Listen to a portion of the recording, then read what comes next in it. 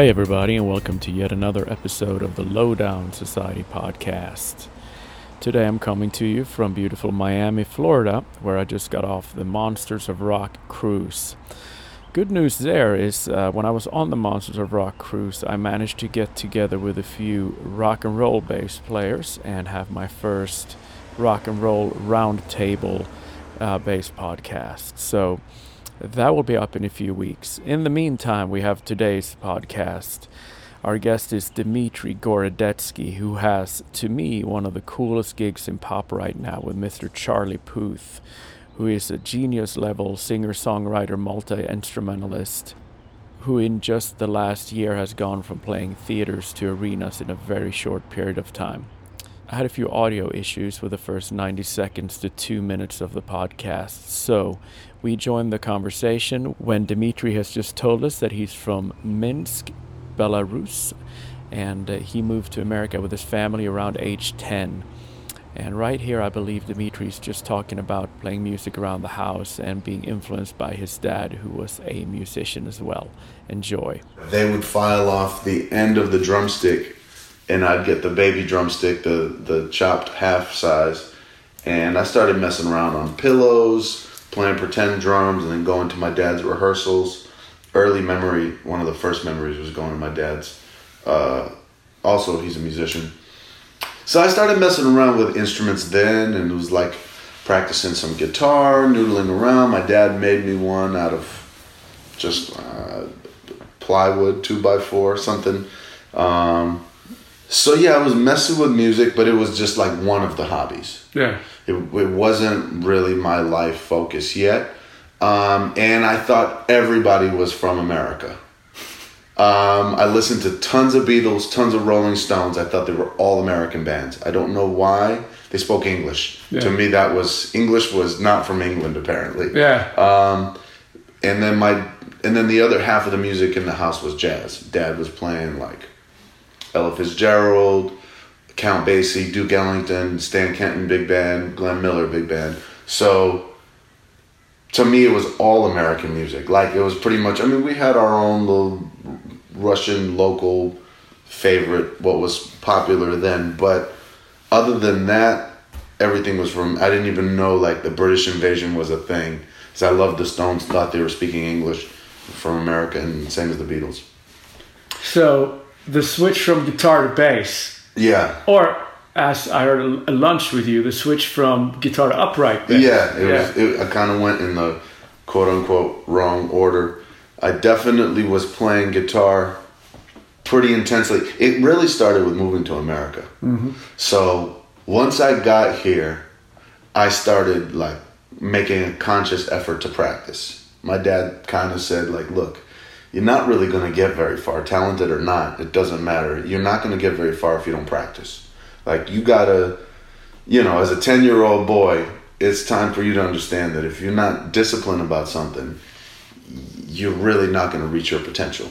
So I'd pick up the guitar, and I was kind of like practice, and then I would drop it, then pick it up again. I'd feel a little guilty. I'd go back to it, whatever. It was back and forth until it finally stuck. I would say probably around 12 years old. And then I was like a guitarist in my mind that wanted to be Jimi Hendrix. That was my superhero. And then the switch to bass happened only because I think the reason why half of us are playing bass, we keep starting bands in high school, middle school, and no one wants to play bass and no one knows how to. We're all guitar players. It's like we got a screamer for a singer. We got our drum buddy that just likes to hit things, so he's the drummer. And then a couple of us guitar players are like, yeah, we love Chili Peppers, we love Rage Against the Machine, or Hendrix, or Zeppelin, and we're all playing guitar. Like, well, who the hell is going to play bass? Like, do you know what this is going to sound like if we don't have a bass player? And I was the guy that started saying early on, okay, I'm going to keep practicing guitar, and I might even be showing you the guitar parts, showing the other guy, but then I'll go to the bass to round out the band. And so that's kind of the earliest switches to bass. In like middle school, I was playing Battle of the Bands and Final Dance and the big dances. They would still, I guess it was the old school era where we would have live bands at dances still. and I would play bass because no one else would. I would sing because no one else would, even though my singing voice is awful. Just terrible. I should have cleared out the room. Everyone should have left. So you were like sort of a result of one of my favorite sayings ever, necessity is a motherfucker? Absolutely. Yep. It's the mother of invention. Yeah. Yep. You had to sing, you needed to play bass? That's it. I was like in a Zeppelin and Hendrix. That's all we wear. We wore bell-bottoms thinking we were still in the 60s. Zeppelin and Hendrix cover band, Wind Cries Mary and Stairway. And because no one would sing or play bass, I was like, well, I guess I'll do that. I'm still into guitar. And then it was like, then I got into jazz. And I started studying jazz and going to jazz jams and getting jazz records and finding out who the local jazz guys were in the area where I was living, which was like an hour west of Boston, in central Massachusetts. That's why I'm still rocking the Patriots. Yeah. So yeah, growing up in Mass, in America, it was like I found a little local jazz scene. I got a local jazz teacher. We went kind of from blues into jazz. And still playing some bass, but really like not giving up on guitar at all. Yeah. Got a hollow body Washburn guitar, thinking I'm Wes Montgomery, and I was like practicing my octaves, playing with my thumb, and really just obsessing about it, just diving in. Started getting vinyl records, and then I'd we were starting bands again. Like now it's in high school, jazz bands, wind ensembles, and jazz small combo, and again nobody to play bass. It's like I want to be the guitar player in big band, in school, in high school big band. I was always playing. That's the one thing I could get good grades in, was in jazz band and wind ensemble and bands. And I was playing guitar, and I even made it to some district and all state level as far as like as a guitar player in jazz big band.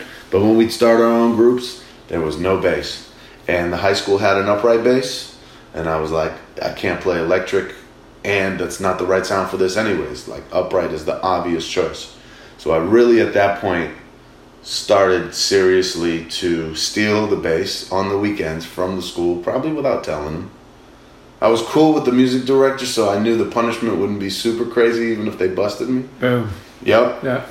Started stealing the upright, taking it home for the weekends. Got my little tendonitis right away from overworking my hands. They weren't ready. Blisters, was bleeding from fingers, trying to build up my calluses. And all the while studying Blue Note records. Got everything I could on Prestige, the classic record labels. And then with my buddies, we finally started a band, and we got a steady gig at a restaurant. So that became an outlet to like just learn how to play jazz standards. And we were amateurs. We sucked. Sounded terrible. But that was the switch to upright. And I got super deep into that. I mean, that carried me for 10, 15 years of playing the big bass into New York. And even in different genres, I would still try to play upright. I would kind of claim like that's what sort of sets me apart. It makes me a little different than the thousands of amazing bass players here in LA, New York, and all over the world and the country. Is that not like I'm so unique at this, but there's less of us doing this where we use the big bass to play any style. You know what I mean? So it's a funk tune. I'm totally down to play it on upright. Yeah. It's got a different kind of hump and a different sound, and I can make the facility of the line work. If it's a Whitney Houston tune, I'm cool to play that, which is supposed to be definitely a pop record played on electric. And so it took me down that road. Very cool, man. One of the next few guests who I'm tracking in Nashville in a few weeks, Brian Allen's his name. He's a Nashville session cat. He plays for Jonathan Davis, the lead singer from Korn, in his solo band. And that entire gig is on heavy metal festivals, and he plays upright. I auditioned against him. Oh, really? Here in LA. Wow. Absolutely. Yeah. What happened was I think they had Miles Mosley on bass, on Jonathan Davis's project before that. And Miles is an amazing bass player here from LA. he's part of that West Coast Get Down movement with Kamasi Washington and Terrace Martin and all those guys. And he plays bow, and he has a set of pedals, and he gets crazy sounds, all upright. And so Miles put his stamp so heavy on that gig that when he moved on to film scoring and doing his own thing, his own record, he's amazing, great guy, and a friend of mine, and he's doing some great things now. They were like, we still want the upright. That became the sound of the project. Yeah. So they held auditions, and I toted my little bass, my upright down there. And yeah, it's like a rock and roll. I mean, it's a metal gig. Yeah. Playing at loud volumes, just trying to keep that thing from feeding back and stomping on like distortion pedals or whatever you got on your pedal board. I brought a pedal board in my upright, and Miles plays with a bow and makes all this stuff. So it's like set the bar really high. But yeah, I did that audition. Yeah, it seems like that would fit you too, man. I love that shit. Yeah. I love that shit. And obviously didn't get the gig, but I wasn't mad about it at all. It was a cool process. Well, even though I don't want to skip too much in the chronological order of Sure. the cities you lived in and all that, but Yeah. that is a great segue. Like, I didn't get the gig. Well, here's the thing. If you got that gig, which isn't necessarily maybe a full-time thing, maybe you wouldn't have gotten the gig you're on, or you wouldn't have been... Yeah, there might have been a little overlap there. So, without jumping the gun, we can backtrack later, but... Sure. So, you are with Charlie Puth, who... my listeners know I'm a huge pop nerd, pop fan, so even before I knew who you were, I'm like, well, when I get to LA, I want to talk to Puth's bass player, because that's seems to be one of the most inspiring and musically valid pop acts out there, next to, you know, Bruno and if you can count hip hop into pop, Kendrick Lamar and stuff like that. It seems to me like Charlie's gig would be up there. And so you mentioned to me at lunch that you were here for 6 months before you got that gig. Yeah. Yeah, it was, I had just finished my New York chapter of my life. Was there for about 10 years. Put my upright bass in my truck and drove cross country, and moved, my few belongings and my basses with me to LA, and was just on the struggle bus, as we call it. Starting out brand new in a new city. The one MD that I had known here had actually moved away exactly when I moved here. So I didn't have a ton of allies. He was still helping me out and guiding me a lot, and that's Rob Lewis. Gave me a lot of advice and a lot of mentorship, as well as my first arena gig, and a lot of and recordings and cool sessions, mostly all on upright, by the way. All right. Rob picked up on that early on with us in New York, and was like, yeah, I'm going to call you for some Christina Aguilera and Nas stuff that we got a track on upright. All right. And I was like, okay, cool, I'm down. And a bunch of other projects. Anyways, he had moved away from LA, so my one buddy and my one ally who had been working in LA was like, I know an MD in LA, I know somebody. He went back to New York. We switched places. So he's in New York now, doing his thing. We're based out of New York. He's everywhere. And so, yeah, when I moved here, it's pretty much random, an impulsive decision, just on the spot, like, okay, this New York thing has been awesome. It's time to go. There's opportunities in LA. I can feel that it's the right place. And I was struggling. I was sleeping on the floor. I was lucky to have an apartment, sharing an apartment with a person I'd never met before. I literally just drove in and just... That's the LA way, though. Yeah. It is. Yeah, you just show up. Yeah. Somebody said, my friend's looking for a roommate. The room is such and such, and you can just see it once you get there. And I just drove 4,000 miles, with that in mind, and it worked out. But yeah, I was definitely broke, and sleeping on the floor. It was carpeted floor, so it made it a little softer. But I was struggling, because I had no gigs and just barely making enough to get by, eat a little food, and try to not be late on rent. But I was fortunate enough, a friend of mine hooked me up with a church gig, so I had a little bit of that coming in. But basically about 6 months after being here and struggling, I got a call to come do this thing at the Forum. And I was like, the Forum? I was living in Inglewood at the time. I'm like, I think that's right next door.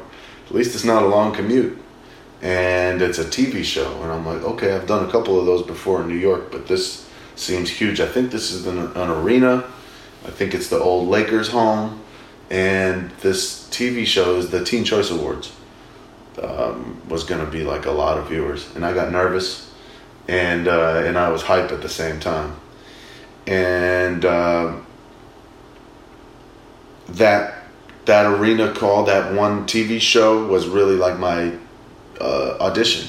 There was no audition per se, but when the MD called me, I understood very well that if I didn't do well at this one thing, these rehearsals and this one song, one performance of We Don't Talk Anymore, it was like one, a Charlie hit at the time, still a hit, that I wouldn't be able to move on to the quote-unquote next round. So after that went well, and there was a few more shows, random promo, and then there was a tour, and then there was another tour, and then there was a recording with Charlie on a few of his hit records, and it turned around quickly for me in LA. I was very lucky and feel very fortunate, very blessed. That stuff, it didn't have to go that way. I do feel like a lot of it has to do with my mindset, though, and also my preparation in New York, because I got my ass handed to me in New York. I got my ass kicked. So it was, I think all those years leading up to the move in those 6 months in LA, that prepared me. I think without New York, that couldn't have happened. I actually could not have just shown up to LA and found work like that.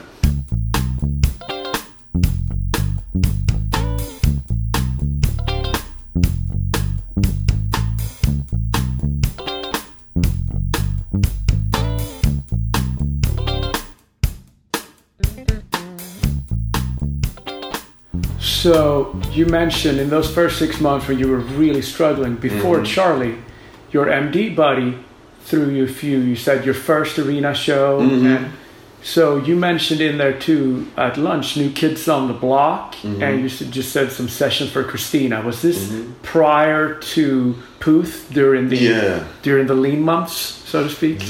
Not even. That was still in New York. Oh, gotcha. That's all New York. That was Madison Square Garden. In New York as a New York local. So what I was doing in New York a lot of times is, besides playing local gigs, I was a for-hire session guy. So if a band was passing through, if an artist, I should say, was passing through town and they had a show anywhere from the Garden to a local gig or even a record release party, I got to work with them. So there was a lot of one-offs, you could say, with a long list of artists. Kind of like, that's why I say it's a session guy thing. I worked with Fantasia that way on her single release, Eric Benet, a bunch of artists, TLC. So it was like the New York local guy that was getting not necessarily tours like that, but I would work with the artists as they would pass through town if they needed a bass player. Cool. So all that stuff was in New York, yeah. But that probably gave you a little bit of, as we say in Sweden, a little bit of ice in your stomach for when you got the Puth call in Inglewood when you were sleeping on the floor. Yeah. To do that arena gig. Well, I've played for bigger artists than this kid before. It's not life or death. There was a certain amount of confidence that I already had. Yeah. I had definitely played thousands of gigs on both electric and upright, and in everything from playing on the street. I played on the street and in the subways for years in New York. Yeah.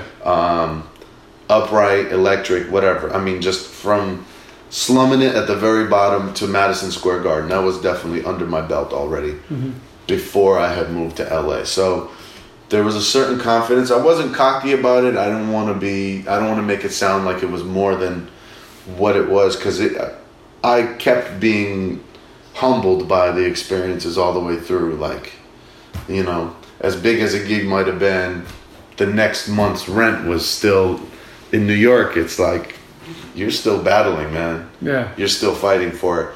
So it wasn't like, oh man, I'm like this amazing guy or like this world touring, world class thing. It wasn't like that, but at the same time, I was slightly seasoned. I wasn't a total spring chicken to playing, you know, different situations, different styles of music, picking stuff up on the fly.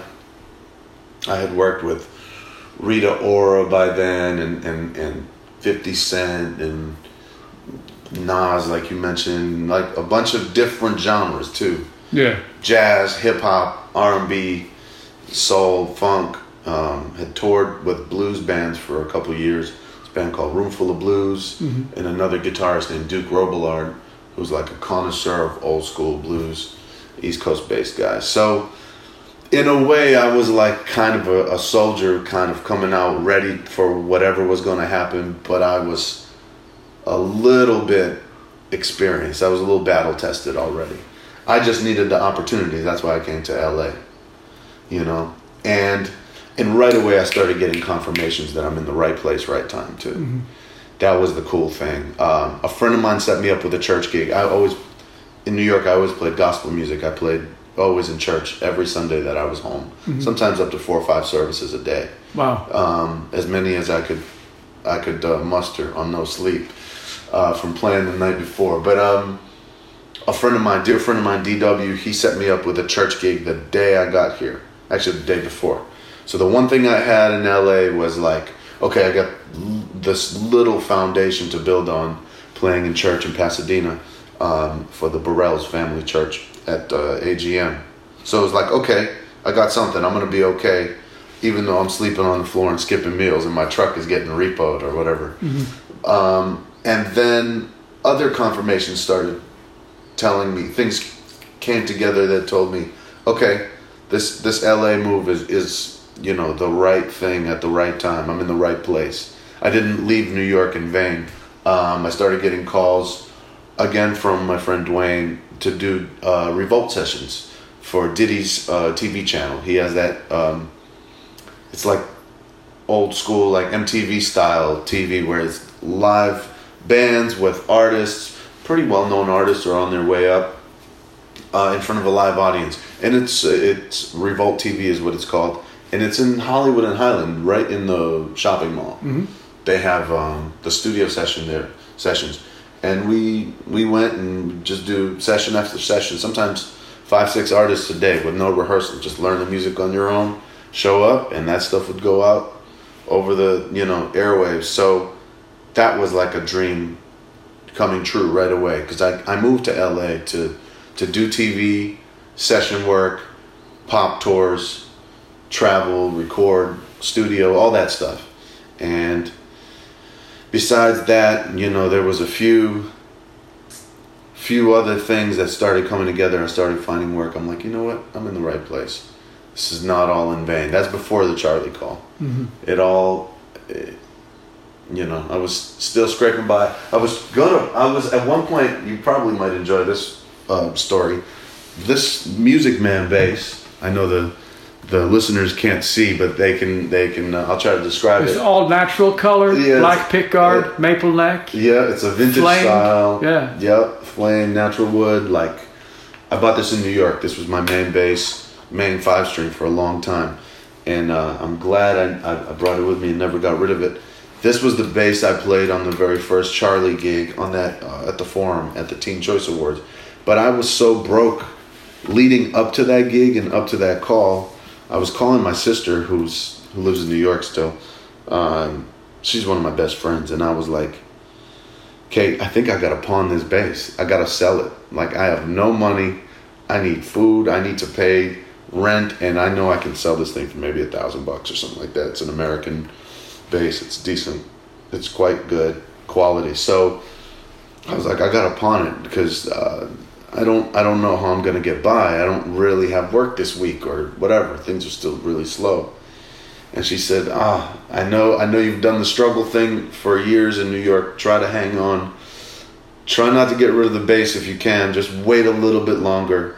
You know, skip a meal if you have to, but like hang in there and don't get rid of the bass because you're gonna need that bass to play gigs. She didn't really know what was gonna happen, but she knew that, like I knew that eventually I was gonna find some kind of work. So I was like, man, I really got to pawn this thing. But okay, I'm going to hold on. Like, one more week. And then another week. And then I got that call, and I'm like, and I called her and I was like, yo, thank God I didn't pawn the bass, because I got to use this thing for rehearsals in this TV show, and it's with a great artist, and he's really dope. Great team, great band, and great musical director. And I was like, thank God. So we did the gig, I have a picture from the gig, doing it on this bass. And then, as you know, it takes sometimes a month for the check to come in.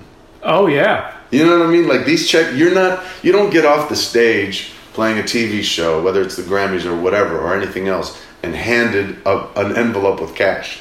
That would be so old school. That would be like the 1950s. Aretha Franklin style. Yeah, exactly. That's Give me it. the briefcase or the briefcase. Yeah, like the Chuck Berry. Yeah. Like that briefcase got to be full of cash on the side of the stage before you hear the first note. So it's not that world. So I played the gig. It was great. I think everything went well. I got called back, so I think. And I called my sister. I'm like, yo, I'm still out of money. I think I still am going to pawn this bass. Like, I just played a show, like a huge TV show with an awesome artist. I kind of just got my break in LA, and yet I think I got to get rid of this bass. And she was like, no, that's crazy. It doesn't even make sense. You were just on TV with it, you know. And I came really close to getting rid of it and selling it, putting it on Craigslist or whatever. But I ended up hanging on, and the check came through. And I'm glad to say I still have the bass, and I love it. Dude, I'm so glad you told that story. I think anyone that's taken a chance have that story. I sure have been there. Yeah. And, you know, but you have to have known at that point in your gut that all these names that you mentioned, you know, like from New York, those are heavy, heavy names. And even though those are only one-offs, you know you're not going to roll into LA and not eventually, with a resume like that in hip-hop and pop in New York, not put food on your own table. You had to have known from your past life in New York that there's no way that this, I want to say misery, because when you're on a mission to do something good, it's not even that miserable. Yeah, you don't care about the struggle that much. No, it's not even that miserable. But you had to have known it was temporary. And it's not that depressing if it's temporary, right? No, because you see the light at the end of the tunnel right away. It's not that depressing at all. That's a great way to put it. Yeah, I knew somehow deep down in my gut I was going to be all right. And I just believed it. I moved here in 2016, and 2016 was it was rough, especially at the first half of it. I moved in February. But in my mind, I mean, I always believed that I would find work and I would get a call and then things would come together. But also, my mantra was, okay, my 2016 might be rough, but I can tell you about my 2017 and my 2018. Meaning I knew that if I survived in the city a year or long enough, that I was going to have the next year, I knew it was going to be great. And the following year, 2018, 2019, my mantra was already like, I kept repeating that to myself. Okay, 2016 could be rough, but I know I'm going to be good next year. I know. I've just got to battle it out. I just got to hit every jam session, meet every person, get into every session I can. And I can tell you about next year is already going to be great. Yeah. You know what I mean? So there was definitely a gut feeling and inner belief about that.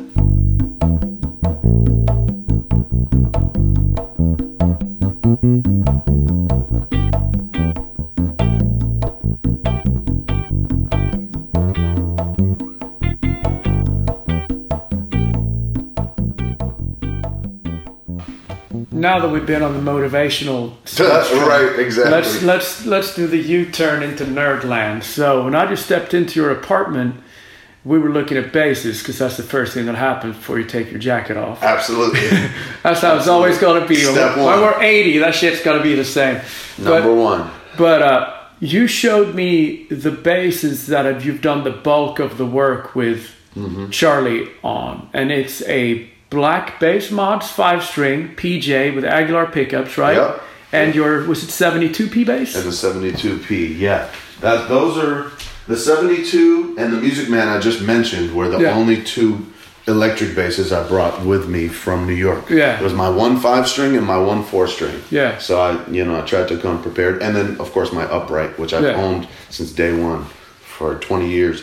But yeah, all the Charlie recordings that I've done, everything that we work on with Charlie in the studio, like any of us, I always bring like 5 basses to the session. I imagine all the different possibilities of sonically what he could be looking for, where we could go modern, vintage, everything in between. I always make sure to bring a P because I can't see myself showing up to a session without one. And then it'll be anything else, a J, a Music Man, a bass mods, whatever. But all the records end up on this P bass. 4-string, classic, Motown, funk machine, whatever you want to call it. I mean, it's like that sound has been used by everybody. And it's so ready-made. When you plug in, there's not a whole lot an engineer needs to do to be ready to record. What I noticed noodling on that thing earlier today was it's a maple neck, but it has a lot of warmth in spite of not being a rosewood. Absolutely. Yeah. This bass is weird like that. This maple neck P bass sounds darker live, plugged in. We haven't even plugged it in. We were just noodling on it acoustically. But yeah, it sounds darker than a lot of rosewood board P basses, modern or vintage. It's so weird. One time I was playing this gig at the Blue. This bass had a gig at the Blue Whale with my friend Rachel Eckroth, and Tim LaFave was on the gig, playing a bunch of original music. And Ethan Farmer, who we love and spoke about earlier, my dear friend, he was in the audience just hanging, just checking out the gig. And he was like, man, afterwards he said, was your tone all the way rolled off? Like, the bass sounds so dark out here. Like, almost no highs. Like, your tone all the way, just that pot was just slammed shut. I was like, nah, it's wide open, man. It's dead strings on a maple neck. Yeah. On this particular bass, they're all different and very inconsistent from back then. It sounds so dark. Like, I never usually rosewood on a P makes sense. Yeah. For a dark sound, I don't miss rosewood at all, because this thing just speaks in a really warm, darker way, which is bizarre for maple. And I keep dead strings on it, flats or rounds. But so the Bass Mods 5. I mentioned I had seen you use that on one of the morning show performances, and I think you might have even said this here a moment ago, but it feels like it is pretty modern even for a modern bass. Yeah. Totally. The Bass Mods 5 is a crazy combination of things. First of all, it's a PJ, which we both love. I know you play a Sadowski. I've been super into PJs. I bought it from my friend B-Dub, who's an incredible gospel bass player from City of Refuge Church. But this bass is such a weird combination of things. Like, when I solo the P pickup alone, I can imitate a vintage, old school P pretty well. Roll off some of the highs and get rid of some of the modern brightness. And so the versatility, then I go to the back pickup and it's like a barky, Jocko, nasally bridge tone. And when they're combined, the two pickups, it sounds really modern. It gets super aggressive mids, always sits in the mix really present. You can't get away with any mistakes because they're going to be heard.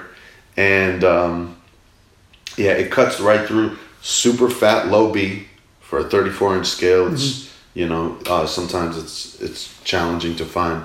The low B is super strong on it, and it's got this high-end spank to it that almost a couple of my friends even kind of like referred to it as almost like a Smith bass, which we know those are like, that was like the ultimate 80s gospel bass that everybody was playing, and the bright high end would cut through with this little clickety clackety thing that was it's like a signature sound of theirs. So this bass has that, especially as you go up. But this actually happens to be Charlie's favorite bass. He's told me several times, right on stage or mid rehearsal, he'll walk right up and be like, that's the one right there. And he's like an audio genius. Just if we're just talking about sounds, You know, he is absolutely the kind of artist that's going to notice when the bass is too dark, or it's a vintage type tone, or it's an old P versus a modern. I mean, you change that, he might not say anything, but if he likes it, he's going to actually point it out and let you know. So this has been the one. So since we're speaking about that gig, I have not been to one of your shows yet. I've seen single song stuff on TV, but I have not been to one of your shows yet. But my best friend and production buddy saw your recent tour stop in Nashville. Oh, cool. And I'm like, yeah, I've talked to Dmitry already. We had already texted at that point on Instagram, whatever, thinking everything out of LA is half key bass, like the record, and half electric. And he's like, yo, Dmitry played like electric all night, even on the key bass stuff. And I was like, that's cool. So I want to hear more about how that decision was sort of made. If it was like Charlie requested that in production rehearsal, so you're like, hey man, let's keep some of that on track, let me play bass on. What was the thought process there? So that's a great question. The irony is I do play key bass on the tour. So I don't know. Just not like maybe as much as on the records, right? Not as much as on the records. Yeah. I played 3 on this tour, on the Voice Notes tour. I played key bass on 3 songs of the show. All night. So yeah, not that much. And probably 10 on electric. Yeah. So it's definitely natural bass heavy. And ironically, the key bass, I can't believe he was at the Nashville show. That one was a hilarious one because we had a bunch of technical difficulties. He witnessed the most train wreck technical difficulty show of the whole tour. The key bass actually ended up going into the ground. It got slammed over and got torn apart in the first song. The 72? No, the key bass. Oh, the key bass. Yeah. Sure. No. 72. I don't even take that on the road. That's too valuable to even take on the road. I don't want anything to happen to that. I bring another P. But no, there's a kabuki that comes down and does the reveal and all that, you know, all that stuff. And it was so windy in Nashville that day that it actually swept up the instrument. It started knocking over the bass mods. I grabbed this because I didn't want that to hit the ground. And it did grab the key bass and slammed it into the ground. I tried to catch it and then I was like, no, I got to play. Let me go right back to my part. And so the key bass miraculously worked for the rest of the show, but the power cable was like hanging out by the guts. So that was a funny show as far as that. But back to your question, Charlie produces stuff in just such a unique way that when you go to put the live show together, you have to be just very careful and very specific about how you're going to recreate some of those sounds. Specifically, we're talking about attention, I think. That was my next question. Yeah. So we'll segue right into that. So Charlie's sound on Attention, I didn't play on that record. That is him programming a quasi semi-realistic, semi-synth bass line, which is a funky, hard bass-driven line, but it's a trillion contact sound. That's where he got that sound, and he programmed it. So it kind of sounds like a P with a pick. It sounds chunky, and it was like... It sounds, pardon my interruption. Go ahead. It's chunky, but it has like a maple neck P bass upper contingent. So my question specifically is, you said that's a trillion sound, but is it a composite sound? That's a question for Charlie. I wish I knew, because I wasn't there when he was building the song. He's meticulous about that stuff. Knowing Charlie, it could be layered several sounds. Yeah. He absolutely has no problem stacking 2-3 bass sounds into one and making one crazy fat concoction of a new bass sound. But it's definitely got like a sharp attack. I had to really study that sound, and it's got a really sharp attack, and it does have that bright high end of a maple P. But at the end of the day, it still sounds like synth bass too. You can tell it's not a real bass when you really listen in. It's like intentionally a synthy sounding thing. So when it came time to rehearse for the show, put together the show with the band and the MD, I was like, well, should we just download that sound, put it in a key bass, and I'll just play the line like Charlie played the line on a controller, you know, with that exact, just go into contact, go get that trillion sound, and whatever else he did to it. And the MD was like, nah, man, let's not do that. That's not going to look cool. We want to see you up there playing that bass-driven tune on an electric bass. And I was like, oh, okay. So I'm going to have to imitate a synth sound imitating an electric bass. So it's kind of like twice removed on that one. So I went to my bass wizard, bass sound friend, Tim LaFave, who I've known since way back in New York. And I was like, Tim, I got this crazy ass record I got to play with Charlie. How do you think I should build this sound to kind of recreate this synthy thing that's already imitating an electric bass? I'm like 2 steps removed from the original thing. And I came over his house, we listened to the record, and he tremendously helped me to dial in that sound. So he said, you're going to have to make it work with a pick. And I'd been cool with a pick for years from playing guitar, so I was familiar with that. And he's like, it's definitely a pick line. It's definitely you want a chunky sound. And then he put together an overdrive pedal and a compression pedal, and tried them in different orders: compression first, overdrive later, or vice versa. Because there's no rhyme or reason. There's no rules to the game, or if there are, they're meant to be broken. If anybody ever tells you, well, go ahead. Yeah, no, I think a lot of guitar players, I listen a lot to guitar podcasts, actually, even though I'm not a great guitar player. Big shout out to Guitar Geeks podcast from Sweden and Riff Raff podcast with Shane Terrio here in America. Yes, with that aside, guitar players seem to really obsess over correct pedal sequencing. It's huge. I think it is. It's huge. But I think there's more of a rule book for them than for us bass players. Yeah. Because I really like to put pedals in orders they're not supposed to be in for some stuff. That's what I wanted to mention. That you were actually, instead of reading the rule book, you and your buddy Tim were like, oh, let's see what it actually does sonically. Swapping it around. Yeah, to me, the thing to do with that, if we're into the pedals conversation for a second, don't even get the rule book. That way you won't even know what it's supposed to be. Who cares? Yeah. Screw it. Try different shit. And make your, I would say, this is what I do, just listen to what's coming out, what's happening, and have your ear tell you whether you like it and what you should reverse and change up. So just try a combination, whether you're supposed to or not, and say, oh, okay, I don't like that. Well, then it doesn't work. Then that's not what you need to do. Reverse some things, flip some things around. Put the delay pedal at the beginning of the chain. Let's see what that does. Put it on max when you're really not supposed to. Let's see what that does. That's how you're going to create cool sounds and your own unique sort of sounds, and come up with a non-traditional cool combination. You might be on some next shit with that. You know what I mean? So experiment. But yeah, Tim helped me with dialing in that sound. So attention, even though on the record, get back to that, it's synth bass. I play it live with a pick and a compression and overdrive. And it's just a fun, heavy, funky rocker. Go upstage and rock out with Charlie right up there with him by the crowd up front type of song. And then as far as the rest of the music is concerned, generally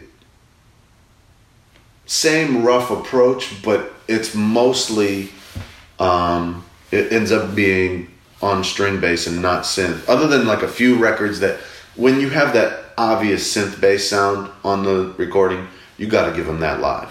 Do you guys play Boy live? We do, and I play both electric and that song. You're honing in on that song is my That's the jam. favorite, right? It's just, but it's straight like Charlie. He didn't even try to not be full out 80s on that one. So I love it that song just owns its influences, and it's completely beautiful. And not hiding it. Yeah. He loves 90s R&B more than anything. Mm-hmm. Number one, Jimmy Jam, Terry Lewis produced records.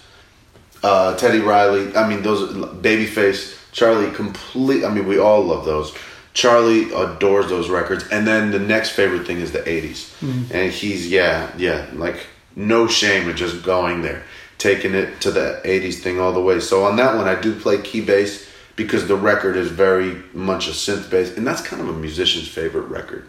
You don't know how many people of the cats that we hang with and just music heads that come up to me and like, man, I know there's Attention and all these other songs on the album. I love Boy. That song is like the best. It's so funky and it's definitely a musician's favorite. We play it at the end of the show and they kind of going crazy by then. But I play synth on it because the sound on it is very 80s synth. Mm-hmm. But then there's a breakdown and he takes that little ripper keyboard solo, which is also dope. Mm-hmm. And he plays all that live.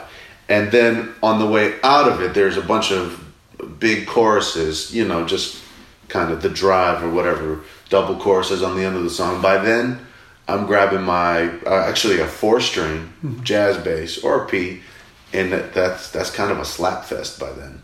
Because we're just kind of going in. So that sound at that point, that's the kind of enhancing what's originally on the record, which is just the synth bass. But there's actually, we play 2 synth bass parts at the same time on that. Because Derek Cobbs, the MD, he plays key bass all over it too. So we're like, it's almost like battling key bass parts. I kind of hold down the line and he's like just floating all around it, putting his magic on there. He's an amazing musician, amazing guy, amazing musical director that I've learned a ton from.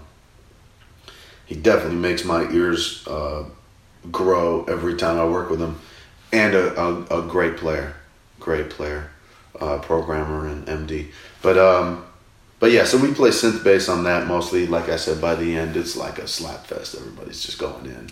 And then a lot of the other songs we play electric on because we want that organic feel. You want that natural, string sound. Plus, if you're trying to rock out on stage, you know, there's nothing like, we got wireless, so there's nothing like running up and down the stage with a bass in your hands rather than be stuck at the synth bass station. Mm-hmm. So it just all depends on the song, but it's the song is king. Whatever the song calls for and the vision for it, and of course we always run it by Charlie and what he wants to hear and what he envisions for the live show. Then that's what we play. If I need to play synth bass, then I got the Moogs and the whatever, the Korg out. But yeah, it's definitely fun to just have like a 4-string and just run around and rock out and jump around. So it's, you know, it's a mixture of the two.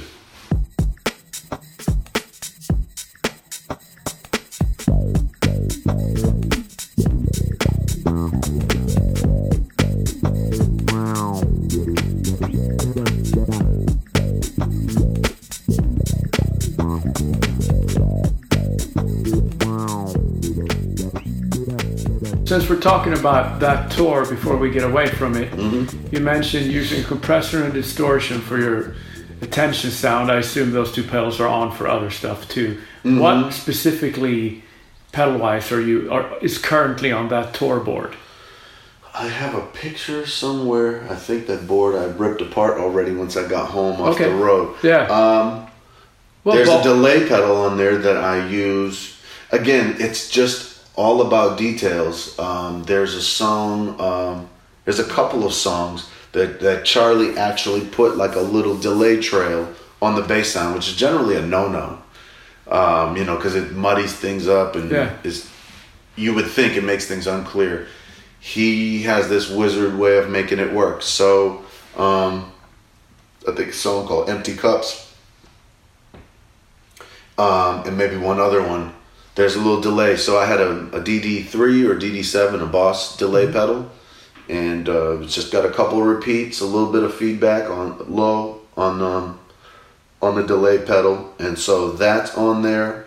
I keep a Sadowski preamp that we talked about earlier. I know you play Sadowski, so you'll probably be a fan of that sound. I keep that as a booster for my passive basses. So especially anytime we're in a situation where we're not wireless, I need that to come up. I need the passive basses to come up to the level of the signal of the active bass, so that I'm getting a uniform signal coming out the front of house and to monitor world. So I'll use that as a booster, because when we're on wireless, you can just adjust the pack to compensate for that. You know. And then also when I want that whether it's a Marcus Miller slap or just a clean, bright, scooped, say, jazz bass tone, I'll click that Sadowski on, and it just drives the shit out of the bass and highs and gives you that thing. It just makes that bass be able to compete. Yeah, it'll wake a bass up, is the way I feel about it. Completely, yeah. Because passive tones are awesome. We love them, and recording-wise, they're king. Mm-hmm. But live, it's a whole different world. So it's like you said, it wakes it up and brings the level up, and really it competes on that stage because there's a lot going on. We got a lot of live stuff on that stage. Yeah, I keep 2 410s. A lot of pop stages are silent now. Where you're just on ears and maybe subs. Yeah. We got a full live kit with just a couple baffles, so the drums are going crazy. Guitar, Jan has got a couple Marshall stacks. Props to Charlie, man. He's breaking all the rules as far as that goes.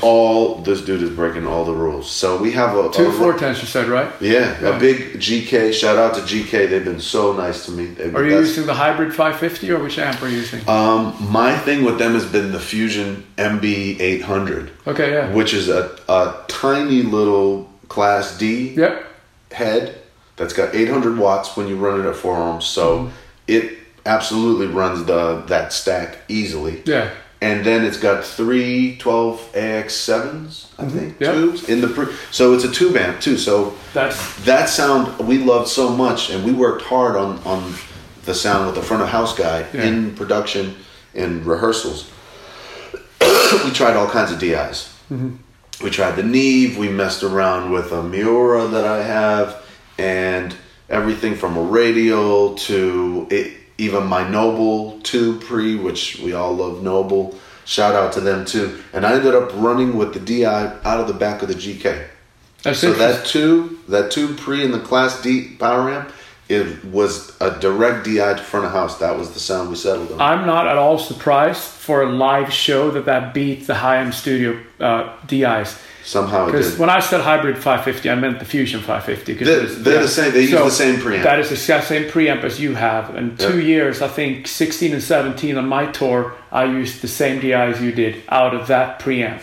The Fusion it's magic, preamp. Man. It's magic. We compared it. We recorded 5 different... in the little front of house booth, in rehearsals at center staging, recorded 5 different preamps, same bass line, same bass, everything the same, and went back and listened to them like on some hi-fi speakers, and was like, that one, obviously. And everybody agreed that was the sound, and that was right out of the back of the amp. So not only was it driving the speakers and my live stage sound, but it was also the exact sound going direct. And then I happened to one time be on the road when we recorded How Long with Charlie, which was just a random, on a day off in Kansas, in the back of his tour bus, he set up a mock-up studio, and he was working on this record, How Long. And when I had no preamp to record through and no rig, and we didn't want to just go dry right into the interface directly into his computer, I used that same amp, the pre of it, to record How Long too. So that's just a P bass going into that Fusion MB800. So that's been a recording rig, a DI, and a live amp. So shout out to GK for making that thing, and Forrest Gallion and Bob and everybody on the team. They've been so kind to me. Like they're an amazing bunch of people, and their product, I mean, that thing speaks for itself. I'm so glad you brought that up, because I do think right now, and especially, coming to LA from Nashville. In Nashville, a lot of my colleagues are full-time studio guys, and the DI talk it's a thing. It's a thing, and then I say I run the DI out of the back of my head for tour. And they all roll their eyes. Well, if it's not an eye roll, or it might at least be a side eye. Yeah, they don't trust you with that one. You're like, what? But here's my thing with live playing, especially through big PAs and big venues, which you're playing a lot of nowadays. The super rich sub-lows, nobody wants them. Your front of house guy don't want them. At all. He's got all the subs in the world. He can create the sub-lows in 2 seconds. But character in the upper mids, not distortion necessarily, but character. The character. That's gold. And as it turns out, a lot of DIs that aren't quote-unquote the most hi-fi thing, sometimes because of the lack of some of the sub-lows, have a more pronounced high mids, more personality, I should say. And I'm going to hop on your bandwagon with praising that specific preamp with a 12AX7s in it, because it's got enough rock and roll while still sounding modern. Is how I've always felt about it. Absolutely. So, to piggyback off of that, it took me years to realize that the character of all these basses, whether you play Sadowski or Fender or bass mods or Pensa, anything, the real character, what makes a bass sound different than another bass, is the mids. The lower mids and especially the upper mids. It's like sub lows are just lows. They're actually very similar on every bass. It's just mud basically. You're down there. It's just producing low end. That's just beef, and it gets lost in any 18-inch subwoofer. It's just mud. Highs, they are a little bit more characteristics toward, like we said, like Smith basses have their thing, Fender has their transparency on top, but nothing makes, a lot of those highs disappear in the mix as soon as you start playing live. It's like you said, the live thing is very different. The cymbals and all the other instruments that occupy that high frequency, they kind of suppress, you're not like cutting through at 6K all day long on bass. Hopefully not, because that's going to sound crazy. So unless you're slapping, the highs get tucked in the mix, and the presence and the character of your bass, it all lives in the mids. I'm a firm believer. If I want my bass to be heard, to have presence, to stick out in the mix, and also to give it its own unique character, whatever it might be, I make sure that I boost the mids, or that they're already present. Maybe I don't have to boost them. And GK having a lower mids and an upper mids knob always on all their amps, from the old RB 400s and 800s to the modern ones, it really helps to bring out certain characteristics of whatever your bass is bringing to the table. So it's all about the mids. To me, the lows, the front highs, the guy's gonna add them if you don't have enough. Yeah, and he's gonna have to cut them if you got too much. But he can't create what's not mids there. Yep. Yeah. What if you're not giving him that, he can't create it. You can always cut, but you can't always, bring out if it's not there. That's why I think as bass players, and I made this mistake for years, we give the front of house and DI a little too much low end. We think, we're a bass, I gotta give them more beef. Here's more bass. Bass, I'm gonna boost it on my preamp and boost it on the head, and God knows where else, maybe a subwoofer. It's like, bro, do you realize that all that's going down that line is just a bunch of woof? You just wiped out the actual characteristics of a bass. It's like being in a club. You ever walked in a club and you don't even know what note that is? It's just rumble. It's just like the trunk of a car. It's just sub lows. That's not, you can't tell if that's a P or if that's a J or what even pitch that is. It's just woof. You know what I mean? So I had to dial back my lows. Like, I'm giving them a little too much. Let me boost the mids, and give them something to work with. And if it's too much, they can always cut it down. Yeah. But finger style for sure, through larger PAs, overcompensating with the mids is a good thing. While the mids is where the bass lives. If you play with a pick or if you slap, you might not want to, that's kind of a thing. But finger style, I've seen so many arena tours where I see the guy change bass between songs. And Do you notice a difference? And I've surely been that guy, where I'm like, it's fretless, so here's my big active and here's my vintage. And no one can tell that it's different. And I'm not saying lower your bar or but No, that's an EQing issue. Unless you have worked with your front of house guy and, and you know that he's going to represent that, just make sure you have a solid bass tone all night, kind of a thing. Yeah, you don't need to switch 7,000 different basses if overall you're going to be sending tons of just bottom out of all those basses. Because you're going to, it's like you said, you see the guy pick up a whole different bass and he maybe even grabs a pick and nothing changes. You're like, dude, well, who are you doing that for? Yeah. I understand the diligence in trying to nail the sound of the record. The record is king. We're always chasing that sound. But out here in the house, nothing changed. You might as well just, you don't need that much gear with you on tour. Bring less. But the thing with Charlie's camp, again, I'm super lucky. The front of house guy, Mike Schaefer, amazing dude, great mixes, but he's really that guy you can work with. And you can trust him on representing that sound out in the house. So what I do a lot of times with Mike is after the show, no matter how great we had of a time on stage and the energy might have been crazy, Charlie's happy, the band nailed their parts and had a blast, I'll go to the front of house guy and I go, how was your show? Because literally your show is different than my show. Absolutely. Do you know what I mean? Yeah. It's two, people don't realize, unless they've been doing this, that it's two different worlds. The sound in your in-ear monitors and the energy on stage and the energy from the crowd might be incredible. And then in front of house, they might have been troubleshooting and tweaking the whole time, and just whether they're dialing out feedback or just the mix just not sitting right or certain frequencies sticking out. So I always go to him after almost every show and I go, how was your show? I want to know what did the show sound like from your perspective? And he doesn't have in-ears in, he's just using his ears to feel the room and the crowd. He'll be like, it was actually a great one. I'll be like, oh, okay. Yeah. Cool. That's a nice surprise. I'm glad to hear that. Or he's like, it's a rough one. And then I want to know why. Because at the end of the day, it's not just me playing bass. It's like he's the bass player too. He has the final say for everybody in the mix.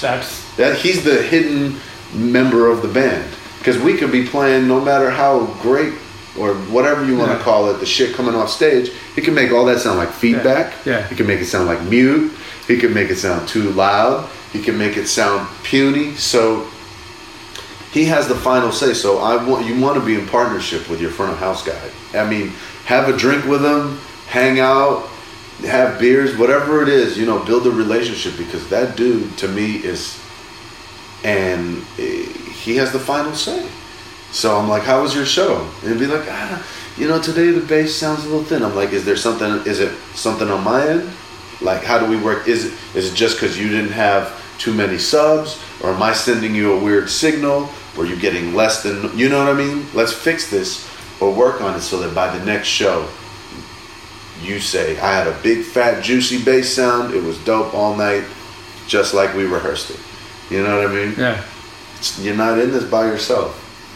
Yeah, it's like you said, they're like a hidden member of the band, but they're also the guy that plays all the instruments. He plays all the instruments. And I've been on a few tours where the artist, usually if I was an MD and I would actually sort of have the balls to say it, but they paid me fair and they let me hire my favorite guys, right? So I know we got this thing, and then I see them going through front of house guys, not paying them enough, and I'm like, you wasted all your money on me and these guys. Yeah. You could have hired guys straight out of a music college who are, they don't have a lot of experience, but they got some proficiency. Yeah, they got some proficiency, yeah. And you would be fine. But you are throwing away your money because you're trying to save money with a guy that actually plays all the instruments. You know what I'm saying? On the front end, you're investing in the best guys. You're getting yourself and your team. And on the back end, which has the final say, which is the show the audience actually is hearing, not the artist and not the sidemen. Yeah.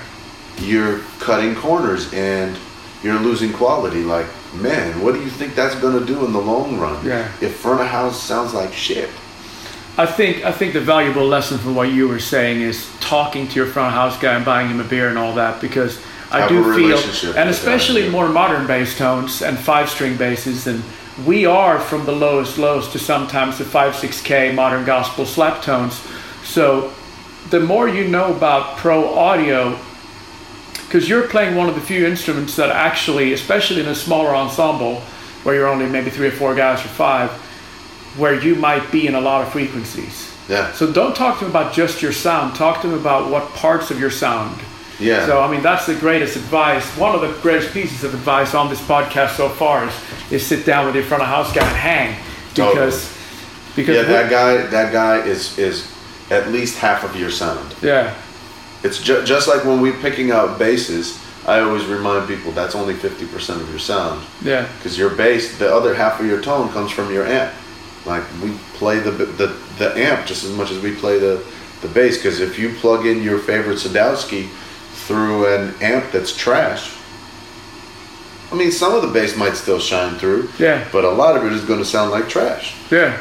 So it's the combination of the two. Same thing with the teamwork between the bass player and the front of house guy, or the drummer and the front of house guy. It's between the two of you is where the full sound is actually completed.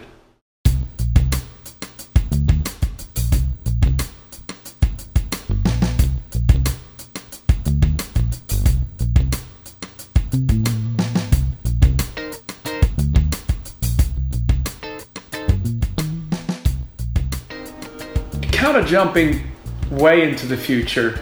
Obviously, the next few years with a successful act, and you guys got a good team, so hopefully there'll be a lot of that to come. And hopefully Charlie's working on a new record. Yeah, and he'll keep writing stuff that challenges you and that you can't sleep through, and you'll be happy there. But 10 years down the road, what would be an ultimate scenario for you in your own personal sort of career? Well, the thing that I do at the same time that we haven't talked about, that I always do while doing a pop gig or a tour, is always keep an original band. I don't know if it's the New Yorker in me or the whatever, even the Boston guys I grew up around in, there was always a stress on original music. Mm-hmm. So there's a side of me that always makes sure to write or at least create or play some kind of original music, whether it's improvised music, jazz, or fusion, something on the spot, or working with a singer, MDing a band, creating a sound, and putting together something original. So for me, that's going to be just as much a part of my future as it is currently now. I have a band that I think you've come out and hung out to see, Improv Trio, and while I'm off the road right now and home, we're actually putting out a record.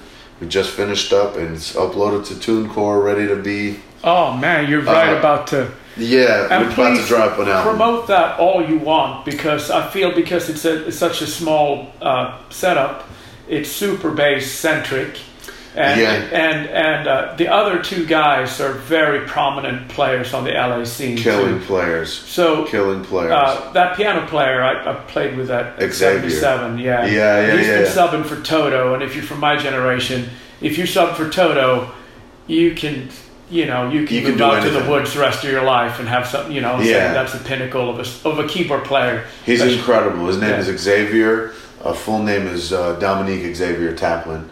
He's like, this kid is 25. I would say the most in-demand keyboard player in LA. Mm-hmm. Everybody's calling him. He's so busy.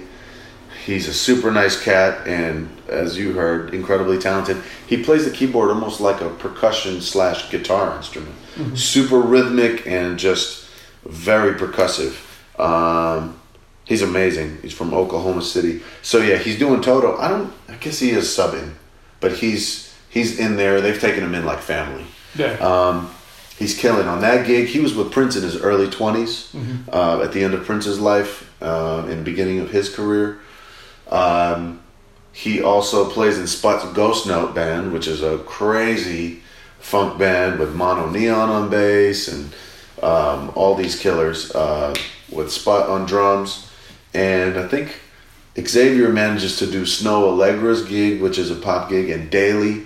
So that guy just stays out on the road. We only play the trio gigs when all three of us are in town. We don't sub this thing out. There's no replacements.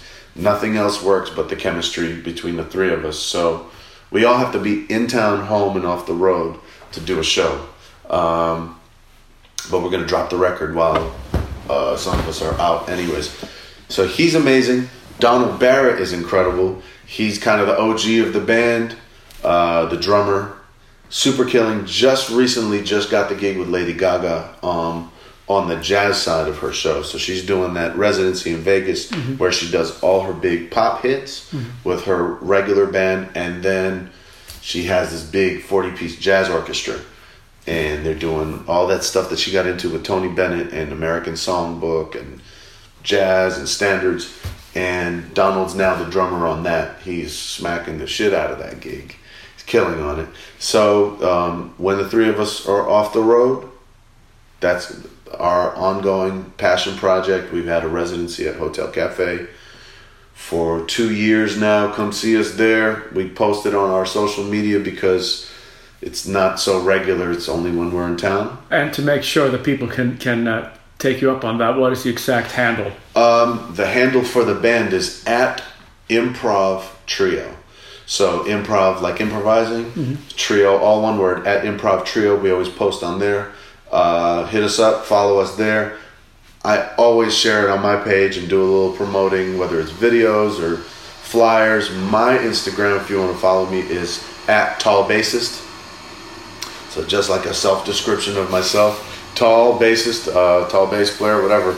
Because my name is so weird and difficult to spell for people, I was just like, let me make up something easy. It's pretty straightforward for a Russian name. It can get worse. Yeah. But Tall Bassist happened to be not used on IG. It was available. Yeah. And that sort of became my hashtag. If you want to look up that hashtag Tall Bassist, that's always, my stuff is going to come up.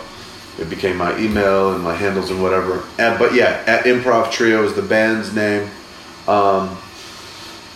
So we've got a record coming out. Oh, yeah. Go ahead. And I was thinking, as we're sitting there talking about it, with you three all being sort of notable players, and it being, improv jazz stuff, I can see you having a career playing a lot of festivals, especially Europe and Asia. I would think you guys if that record takes off just a little, you guys can play Blue Note all night long in Tokyo and absolutely. That type of stuff. We've got our eye on all that stuff. We've got our eye on playing on films or scores, or being the core of a band where they can add other instrumentation and feature singers, and we could still be the rhythm section.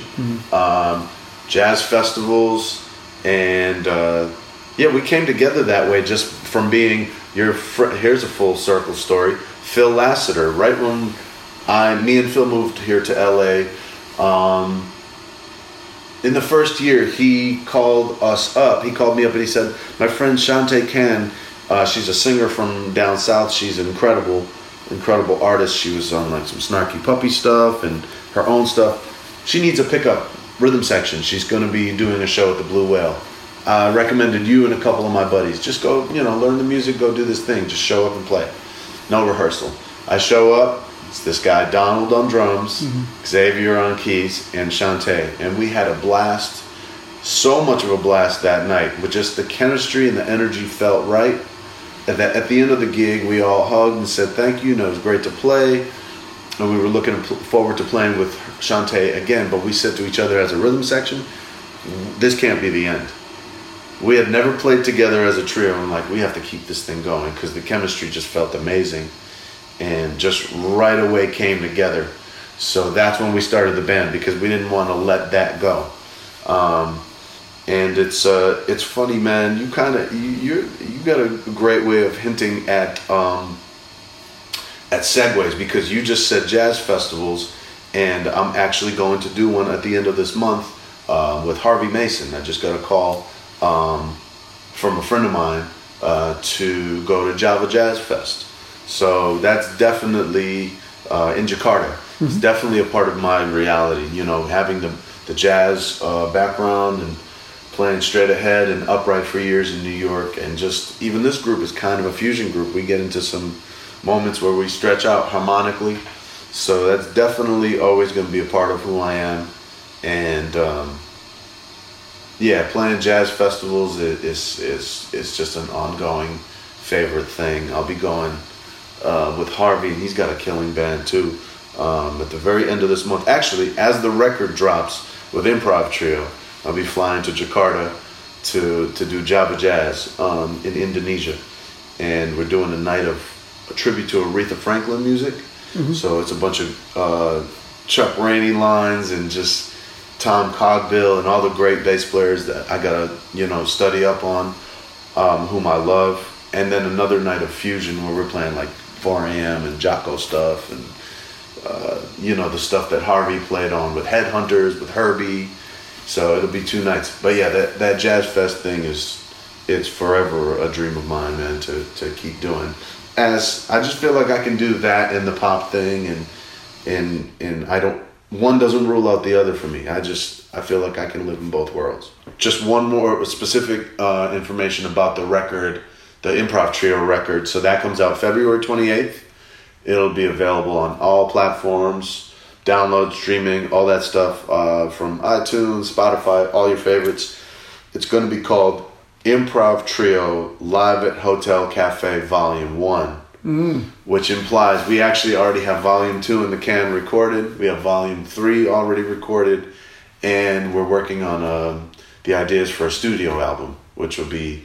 Oh, so these are live records. Yeah, these are live records. Low recording cost and everything. Yeah, absolutely. It's some of the stuff you might have heard. You might have been You might have been there at the show. We just edited and mixed it.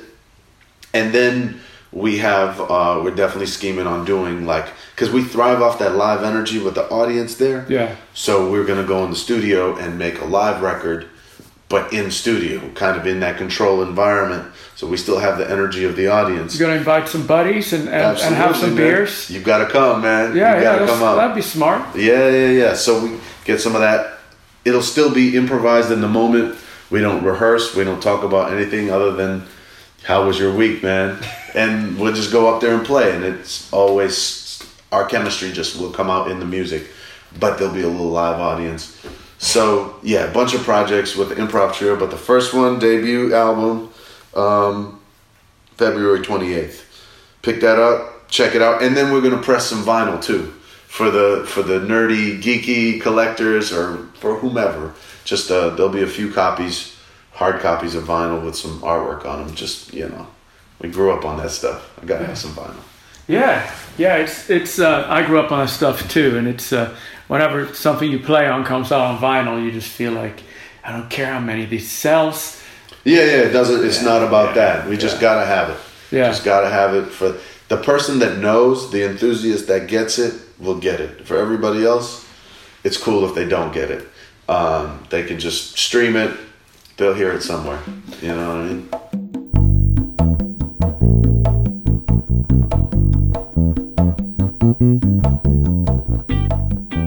This leads me to one more thing. Absolutely. Since Charlie's in the studio, I mean, you guys toured until pretty recently, but somebody with his level of popularity, I'm sure both him and management are wanting to keep a momentum as far as him being out and on people's.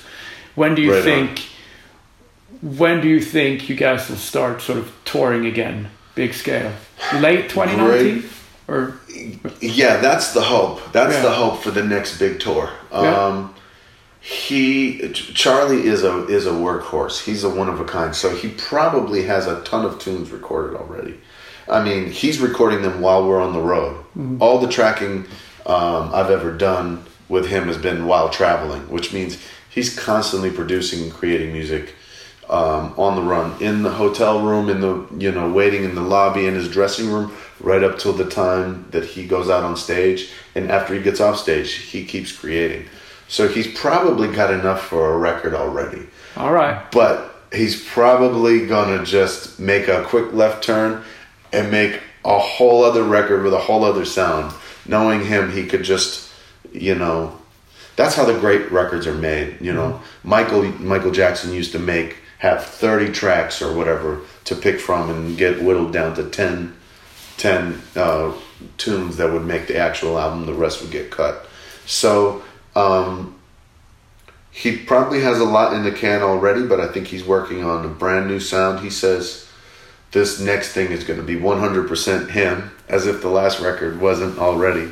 But he's just getting deeper and deeper into making honest music the way he feels it and the way he hears it without being told by anybody, record companies, A&R, or anybody else, how or what works and what's popular right now. So he's working on that. We do have a couple hidden spot dates where I can't really reveal, talk too much, but they are prior to the tour. Mm-hmm. So you should see us somewhere out there, on a few. Yeah. There's a couple little mysterious dates sprinkled throughout the year. The last one we did was New Year's, Dick Clark's. That was the last show with him. So it's basically January 1st, the 31st of December. So maybe I'm hoping maybe 6 months off while the record gets finished, released, and then the second half of the year, it would be dope to start playing this stuff out in front of people again. And on that note, I got to let people know about the And the Writer Is podcast, which is a lot of the big pop writers in LA revealing their secrets. But Charlie's episode of that, yeah. Really, it is a little bit like your episode we just recorded here about this, because he talks about when he was struggling and when he wanted a publishing deal and like got down in Manhattan and like camped out in front of the office, and absolutely the kind of stuff that you only do if you're insane, have big balls, and know that there's no plan B. There's no plan B. We don't do fallback plans. Yeah, so I really liked his episode, a lot of that podcast. It's so great. If you're not hip to Charlie, you've heard all this talk about him because it's Dmitry's main gig, make sure you check out Charlie Puth on And the Writer Is podcast, because that is, the hint of genius and the sense of humor is really great on that episode. So. Absolutely. Yeah. There's a few YouTubes out there where you can look up Charlie, not just playing, but talking about the making of. There's one on the making of Attention. I've seen it. It's brilliant. It's cool, right? Yeah. To have him break down the sounds and the thought process and the car noises in the background that he mixes in, and how verse 2 is different than verse 1. Yeah. And then there's one on Making of How Long, which I'm actually in there for a quick minute. It's a little animated story where he tells a story, and then he tells how I come into the, his vision for the bass line and the bass sound. He was like, I need this chunky P bass thing, man. I need like a chunky bass sound. Bring your bass in. And then they have like a little animation of me. They got me with the beard and the hat. Like, I didn't even know it was out till my sister hit me, and she was like, "Man, you're in this little story." I think it was in some big magazine or something like that, or some online thing. Billboard. It was like Billboard online. So but the point is not to brag, but to check out Charlie and his thought process and his creative work. I mean, I love working with him. And he's just such a talented player, musician, producer, engineer. He engineers all his own stuff. Just a one of a kind. We all love anybody that plays in his band knows. Like, there's just nobody we'd rather work with, man. He's one of the absolute best in there. So yeah, it's cool to check out some of those YouTube. The Writer Is and the Making of Attention and some of that stuff that's out there. Because he's transparent. He doesn't hide a lot of stuff. Well, I think, him being of a certain generation is showing your creative process and letting people in before the end result, which sometimes guys like me or generations further back, there's an insecurity like, well... I got to hide the industry secrets or whatever. Yeah, well, anyone that plays music on YouTube or on Instagram, anyone that plays a blazing 60-second track from their bedroom... Well, somebody said this on a guitar podcast the other day, and I think everyone needs to hear it. We don't hear the 8 hours that day in that same living room where they went, fuck. Right. How many takes? No. I was rushing. I'll be right there. I'm going to do it again. But we only see the 60-second clip we get. You see the result. And usually, a lot of people are talented that were 60-second is always that amazing, but there's always work behind it. And only truly brave artists will show you the process. Oh yeah, absolutely. There's a lot of takes from most of us on most of these things, from little bedroom clips to the records, vocal takes. Charlie does 1,000 vocal takes, man. Yeah, just bajillions off of one mic from different angles, just over and over again, just to dial in exactly what he's hearing. But yeah, there's so many failures, and all you see is the success. You see the end result. But yeah, I feel like everybody of any talent level stumbles 1,000 times and stands up 1,001. That's why they succeed. Truly great musicians, and this is also discussed but truly great musicians practice what they don't know. And when you practice what you don't know, you're going to sound like shit. Yeah, if you sound good in your practice sessions, you're practicing the wrong thing. I was lucky enough early, when I was in my late teens, early 20s, there was a jazz fusion guitar player in my little hometown in Sweden. He was all about, the New York Mike Stern, Schofield, those guys. Yeah. But in spite of that, he was also all about the rhythm guitar tracks on James Brown songs. So, which he said, amazing. as guitar players, even as professional guitar players, 80%, 90% of the time, we play rhythm guitar. Why do we spend 90% of our practice time playing leads? That doesn't make sense. And that just, even though I'm a bass player, that just like, it changed my life. You got to groove at least 50% of your practice time. Yeah. Otherwise, what's it going to sound like when you get out in front of people? Yeah, and then the second piece of advice he said was, practice stuff you don't know. And I've gotten lost. There's been weeks in my life where I pick up the bass and I play shit that I think I sound great at but then, after a few weeks of that, your spirit just starts knocking you on your shoulder going like, buddy, get over yourself. Get into some other stuff. Right. Exactly. Yep. There's that little voice. I always hear it too.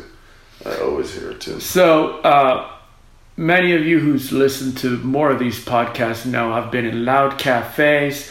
I've been sitting with dudes with 2 or 3 bass amps humming in the background. And so this podcast, except for the fridge and the neighbor running their water a few times, it's been fairly quiet. So big thanks to Dmitry for inviting us to his home today. It's made a world of difference. So thanks, bro. Welcome here anytime, man. All right, man. Anytime. Will do. Cheers. I hope everyone enjoyed my chat with Dmitry. I sure enjoyed hanging out with him. The cat has a lot of knowledge. Please tell all your friends to give me a review, to recommend the podcast, or hit us up on any of the social medias. I really appreciate all of that. Until next time, which will be only a week from now, keep it funky, keep it low, and I'll see you right back here on the Lowdown Society podcast.